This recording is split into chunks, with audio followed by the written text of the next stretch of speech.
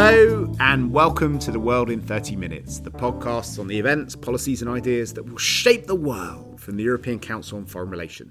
This is a special discussion about the French President Emmanuel Macron's big speech on the future of Europe.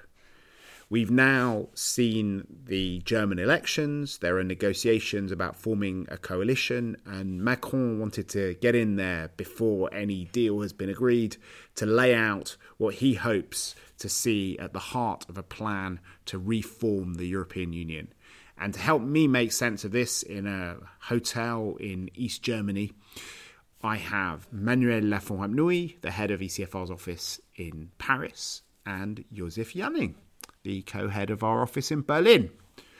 So, we've just stopped listening to this speech. Macron's dulcet tones are still ringing in our ears.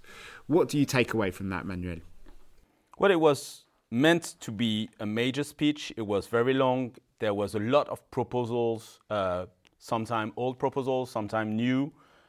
Most need further details so that we have a better idea of what they mean.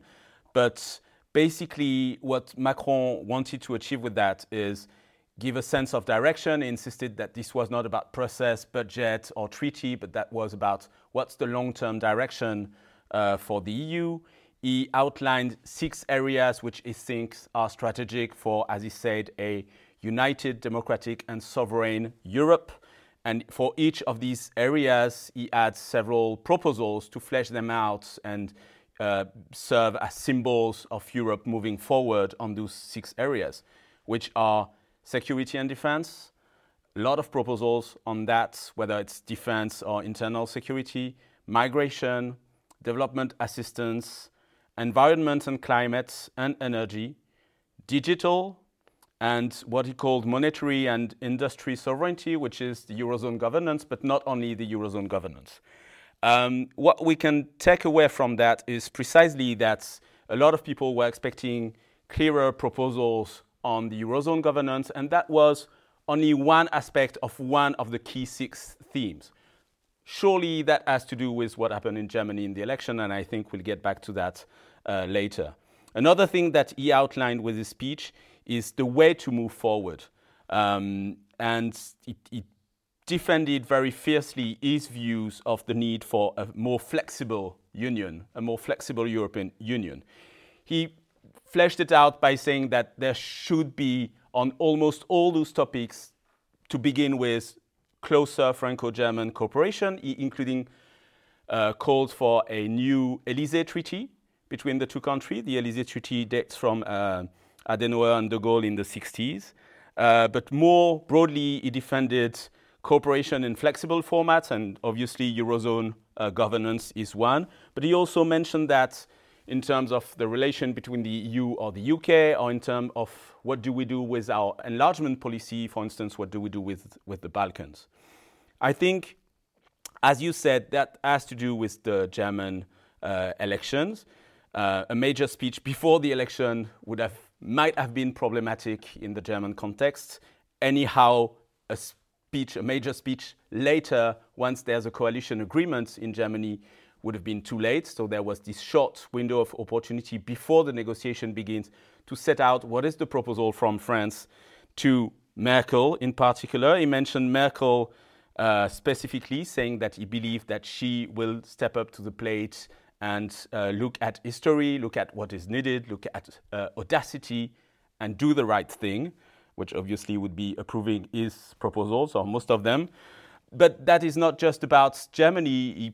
There clearly is something about France there too, and that's a big difference between Macron and Hollande. Hollande did try to launch new European initiative after the Brexit referendum. That was late in his presidential term, that was under the pressure of external events, that was much more narrow in terms of how he wanted to do things, more realistic and more targeted to what the opinion wants to do. Macron said basically enough with the post-2005 referendum taboos. We need to move forward and we need to open up debates. And one of the good illustration of his idea to open up debate is his idea of having democratic convention all across Europe and opening debate about the future of the EU in as many member states as possible before the 2019 election to the European Parliament. So both in substance and in the way he wants to deal with European policy, that was his most comprehensive explanation for what he wants to do.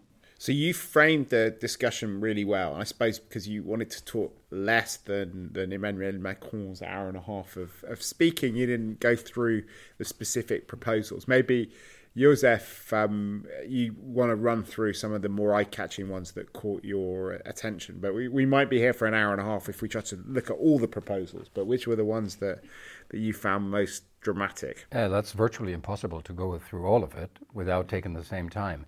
But it seems to be part of the strategy is to have a rather rich menu with plenty of items in there, because that will enhance the possibility that a rather diverse group of people will say yes to some or more of these proposals. So what are they? There are some. The kind of the softer proposals is about this kind of European society, this fabric of relationships between countries, European universities in all member states. That's, I think, is an interesting idea. The appeal to the language capacity of Europeans. The idea that by 2024 the majority in an age group should have spent 6 months working or studying or living in another EU member state. So this kind of is the soft side of integration that is not very technocratic, but is designed to kind of make people feel more European. On the other hand, you have some rather kind of hardcore proposals. The European prosecutor on terrorism basically would be the extension of the mandate of the prosecutor, which has just been created, also as a flexibility initiative, because not all member states are participating in this. Now it is for transborder crime, but then it would be extended into terrorism, raising the question if then this would not necessarily also mean that you would have to have a much closer cooperation on police and intelligence in order to equip the prosecutor with the kind of information. Don't forget, he called for a European Intelligence Agency as well. Then you have this European Asylum Agency. Yeah. If it really is to be something other than a monitoring institution, it presupposes a common European asylum legislation, which also means that in order to do something like this, you would need to change the treaties. You would have to pool the sovereignty over asylum legislation on the European level, because then you could have, in fact, one agency to deal with asylum applications for all of the participating member states. Another thing that I think will strike many people outside of France as very French is the idea to have an innovation agency. Is the idea that on the cutting edge of technology, the state is better equipped to kind of launch this than businesses are. Very French indeed, although he mentioned the US DARPA as a model. Yes, he did indeed. Which is on defense specifically. Yeah. So it may say something about what he has in mind. Do you want to, should we rush through a few of the other more eye-catching ones, like on security and defence, for example? Do you want to talk about some of those issues? Yes, well, Macron has proposed a common intervention force without giving any details. By 2020? Well, yeah, by 2020. I say in practical terms, it cannot be something other than the battle group concept, because otherwise... Or built around it. Yeah, you would need a treaty change to this. Which is not to be done by 2020, and probably there is no chance to get this established on the EU level. It will most likely be kind of an intergovernmental agreement on this. And a common defence budget as well. Well, a common defence budget. Probably he should have said a common defence budget, because on top of national budgets, because I think that is what he has in mind. Because otherwise it would raise all sorts of other questions, because then if you have a or the common defense budget, then you would also have to have a common defense and not just a common intervention force. So some of the other ones... And just the intelligence, it's an academy, not an agency. Intelligence academy. All right. And so on development aid, there was a thing which was quite eye-catching as well, establishing a financial transaction tax to pay for money to Africa. Yeah, he says that we need to get better on development assistance, and one thing that we should be doing is fund this increased effort with the revenue from that financial tax on financial transactions. And he also suggested a few areas, which are areas that he has also suggested in a French context as priority, which are education, health, and energy. And that part came after his priority on migration. So the migration was second, and development was third. And obviously, there's a linkage there. Yes. And what happened in the area that people had been waiting for the most, the Eurozone things? Were there any new ideas there? Was it just a restatement of the old ideas? Well, there was a restatement of the old ideas there. Basically. The budget, the finance minister, and the parliament. So actually, to keeping it that short in such an extensive and broad speech actually means that this is up for negotiation. Now, this is something to be specified further. He apparently didn't want to go into details there because that would raise, I think, the greatest attention elsewhere and possibly rejection in places like Berlin. But there are two things that he added, which is first that France is doing its part in terms of reforms, structural economic reforms, and second that his ideas, his plan was in no way about the mutualization of past debts. So these were two messages to the German audience. Yeah, future debt, if you issue common bonds, that is basically future debt. So one other kind of, I love to come to the political reactions in Berlin and how that's going to work. But maybe one other thing which might be interesting to some people is some of the ideas about institutional reform. Who wants to talk about that? Well, so there's a big institutional dimension to his Eurozone governance thing because of the parliament and the minister of the Eurozone. But except for that, he wanted to be as much out of the very institutionalized discussion that usually you would get on this.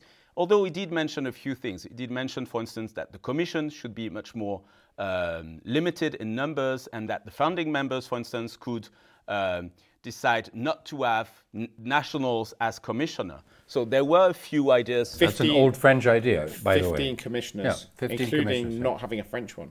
Including not having a French one. Yeah. So it's an idea which always sounds better in theory than in practice for member states. It's taken up an old French proposal. Well, this was a plan, wasn't it, in the European Constitution to reduce the number of commissioners? Then he has something and then there. they changed their minds after the Irish voted no.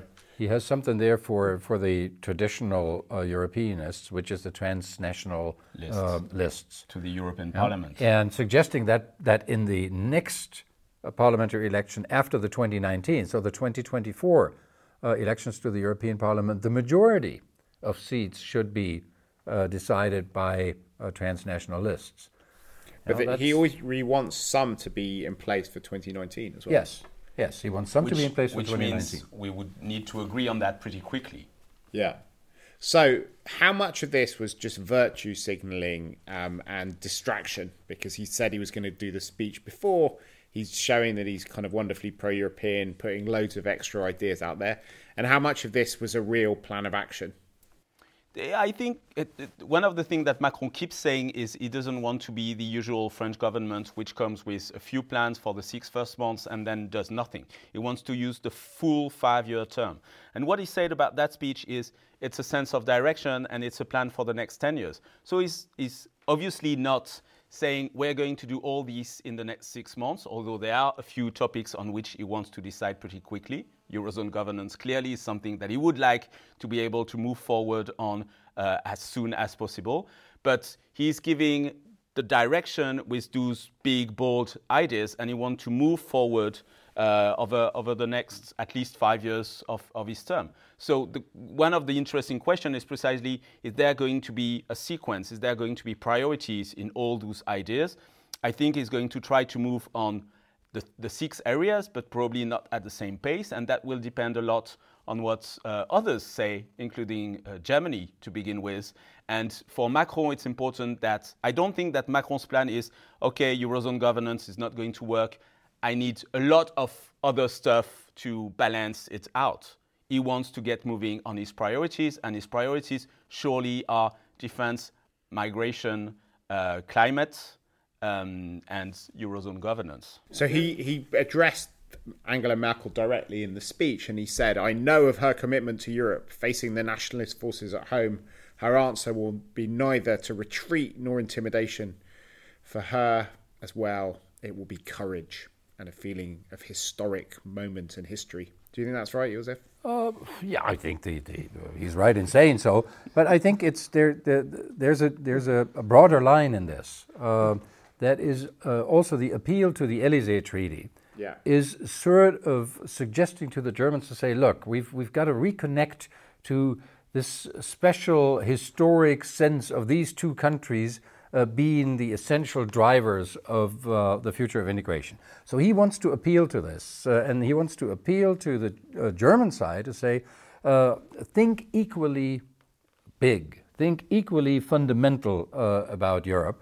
And I think he's also, and you barely notice it in the width of all the proposals. There are some ideas in there that could be quite revolutionary. So he hints, for example, that France should reconsider what has become a taboo, the common agricultural policy. If actually the French would do that in cooperation with the Germans, that would open up an enormous flexibility on the EU budget in the next MFF, because, CAP still takes up 40% of the EU budget. So if you basically totally restructure this, you win a lot of room to do things in a very different way. He has some remarks also on structural funds, which he would like to become more specific. Yeah, more conditional, which is exactly what the German thinking is about it. More conditional, meaning you would access the fund only if you respect certain rules in terms of dumping on taxes, on social law. Yeah. Right. So that does not have to be decided unanimously. No, but it would have to be decided unanimously. It would have to be decided, but it already shows what a common negotiating position in the MFF negotiations of France and Germany plus their friends could be. Yeah. So given that the main audience for this big speech was in Berlin, and how much uncertainty there is about the coalition negotiations and how they're going to work, how do you think, Josef, this is going to play into those negotiations? Was it smart of Macron to come out and lay his vision out before the negotiations are completed? Is this something which is going to shape them in a helpful way, or has he just given the more Eurosceptic forces in German politics a big target to shoot at? And lots of stuff for in our last podcast we talked about the FDP and Lindner and his worries about socialised debt and things like that. Has he now just got more things to say no to? Or is this something which might actually move the ball forward? Well, there are a couple of things in there which appeal very much to the classic faction of the Europeanists in all of the mainstream parties. Which has to do with the soft side of it that we discussed. There's a couple of things in there that will appeal very much to the Greens, but also to the kind of the social wing, the more center-left wing of the Christian Democratic Party, like a European minimum wage, adjusted to the standards of living in the countries. That is something that people find reasonable.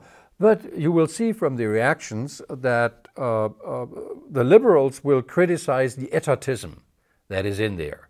The Greens will praise the fact that environment and social equality is in the speech. So everyone, has the opportunity to pick at least some of the aspects that they would like to emphasize in order to underline their own preferences and positions.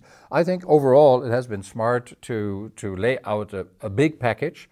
Such a big package is less scary than a package that only has 2 or 3 proposals that are somewhat complicated in Berlin. So this package is so rich that everyone can say yes to some of these elements, and I think that may have also been the calculation. And that's probably less scary in Berlin. Hopefully it is. It's also less scary for the others. I think obviously the first audience, the main audience was in Berlin, and that's how it was framed, that's how it was pinned to the press, etc.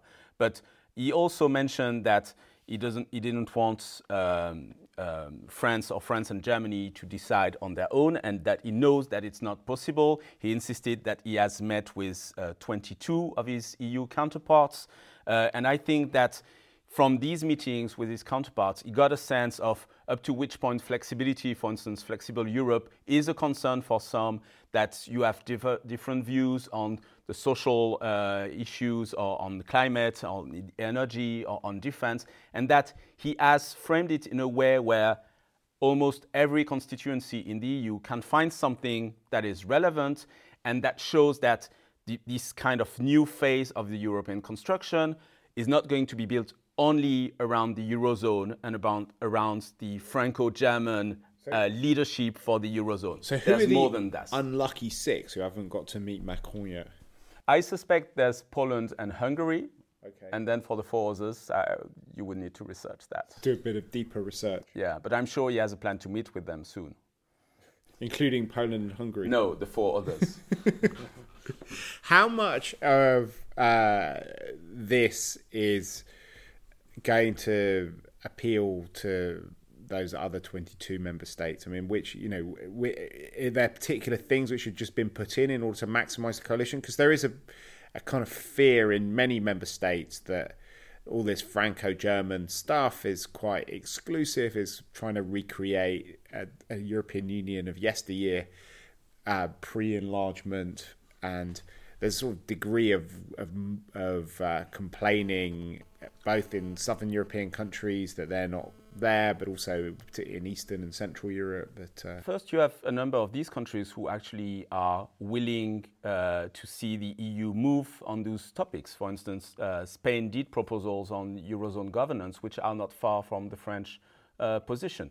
Second, precisely, he made those he put forward these institutional ideas on the Commission and on Parliament, which are kind of tokens given to those countries to say, look, we're not looking about dominating the world situation here, and we're willing to share power and decision-making more. He also, he did not only look at other member states, he also was quite supportive of the Commission, which often other countries sees as a protection, or at least a triangle opening the game between France and Germany.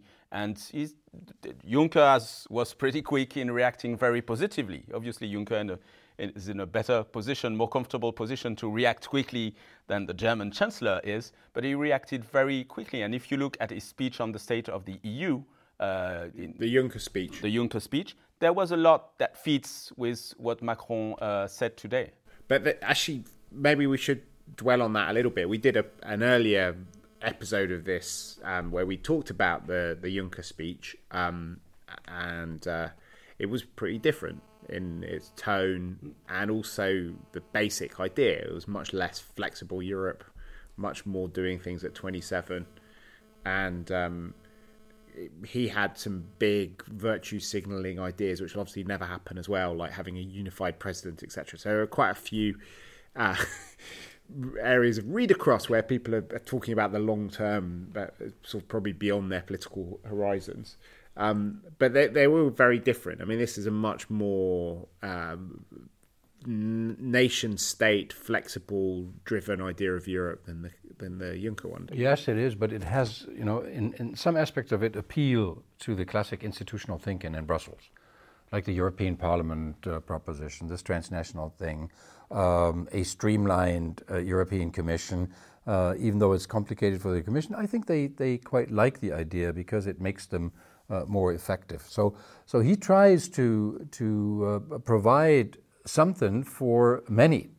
Also, look at the proposals on trade. Now, there is quite a significant part in that speech that tries to signal to European publics, we have understood that you are scared of globalization, that you are scared of being outmaneuvered by producers which produce at much lower standards in the environment. So he's proposing a carbon duty to be collected at the border to level the playing field between European producers and and supposedly Asian producers. All of that appeals to the social debates that go on in many member states. So what are, if you had to name like the 5 or 6 ideas that are definitely going to be 9 for German political parties, what would they be?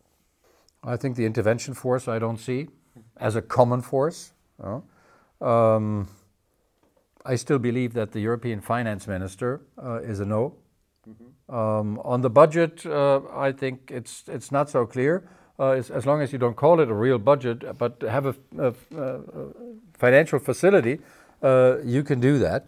As long as it's bigger than what Merkel said, I'm not sure Macron insists on the terminology, but the question is more about the size of it. Yeah. But is it, just to understand, is it about the Jamaica coalition, or any coalition would be along the positions that you're mentioning? I think it is either one or the other would be. In the Social Democrats, I think would have more of a favorable notion when it comes to the Eurozone proposals. In the Jamaica coalition, basically the Greens are the principal stakeholder compatible to the Macron line, and they are simply not strong enough. I think another one of those no's would be the innovation agency. Sure, one can do something like that, but not in the role and at the weight that Macron has given it in his speech. And what happens next? So, Manuel, why don't you tell us a bit about how the French are thinking about the next steps? Because this is obviously part of a concerted plan. It wasn't just a speech. It's part of a strategy for refounding Europe. Well, part of what comes next is what do we do while we're waiting for the next German coalition, and the political basis for it, that will be the coalition agreement. I suspect Macron is going to continue precisely working with others to build coalitions, but EU coalitions, EU-wide coalitions rather than a German coalition, in terms of finding what are those of these proposals that it can move forward and push, and also discuss with Merkel. He's kept saying that he believes in Merkel, he believes in his personal relation with Merkel, but he believes in Merkel doing the right thing. So he will try to have some influence, not as in public as with this speech, but some influence in the way Merkel is going to deal with this coalition building exercise. The thing is, the French are worried that then if we get late on this coalition building in Germany, we arrive at a moment where we'll be very close to the crunch time of the negotiation, both on Brexit and on that multi-annual financial framework, which is the EU long-term budget. And some of these issues you would ideally need to move on, or at least have a kind of a consensus on the fact that you're going to move on them prior to this period. So on the Eurozone governance and the budget, for instance, it would be good if there would be some agreement in principle pretty quickly with the new German government. So it's wait until the government is there, make your position as strong as possible for that moment, but then probably move quite quickly on not just the low-hanging fruits, but also the most significant one that you want to push forward. Josef, what do you think? I think the next step will actually be to work quickly on a major Franco-German declaration. Either a political declaration or actually an action plan of the two, which will involve a bilateral chapter where both countries commit to take forward a number of the proposals raised in this speech and confirm that both of their governments are working on the details now, and probably that will be focused around the next anniversary of the Élysée Treaty, which is January. Yeah, which is January, and I think it's the 55th anniversary. Wow, if I'm not mistaken. So it's an anniversary. Well, it's a bit of a you can make it a symbolic year. 55th anniversary. And then, secondly, I believe Manuel is absolutely right that before the more divisive parts begin about MFF. MFF for the multi-annual financial framework, yes, the 7-year financial planning period, to get some of the key aspects locked in. And there the speech, as we have discussed, has some offerings that could create a more dynamic negotiation environment, but you need to be in agreement with some of your principal partners what you want in return. Okay, well, we'll definitely be coming back before the iconic 55th anniversary of the Élysée Treaty to see how much of this speech has had resonance in different places and to go into a bit more detail, particularly on the foreign and security policy things. But it's been great getting your hot take on this speech, which could end up being a really, really important speech in the history of the European Union. We will put a link up to Macron's speech on our website, which is www.ecfr.eu/podcasts.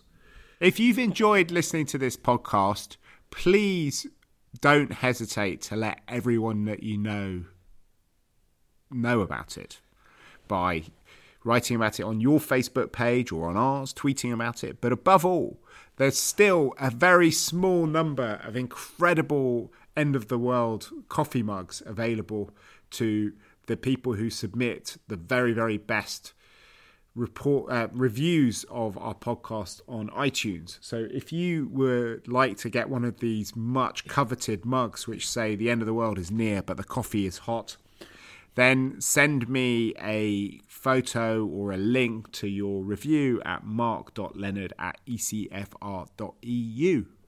But for now, from Manuel Lafont-Rapnouil, Joseph Janning and myself, Mark Leonard, it's goodbye.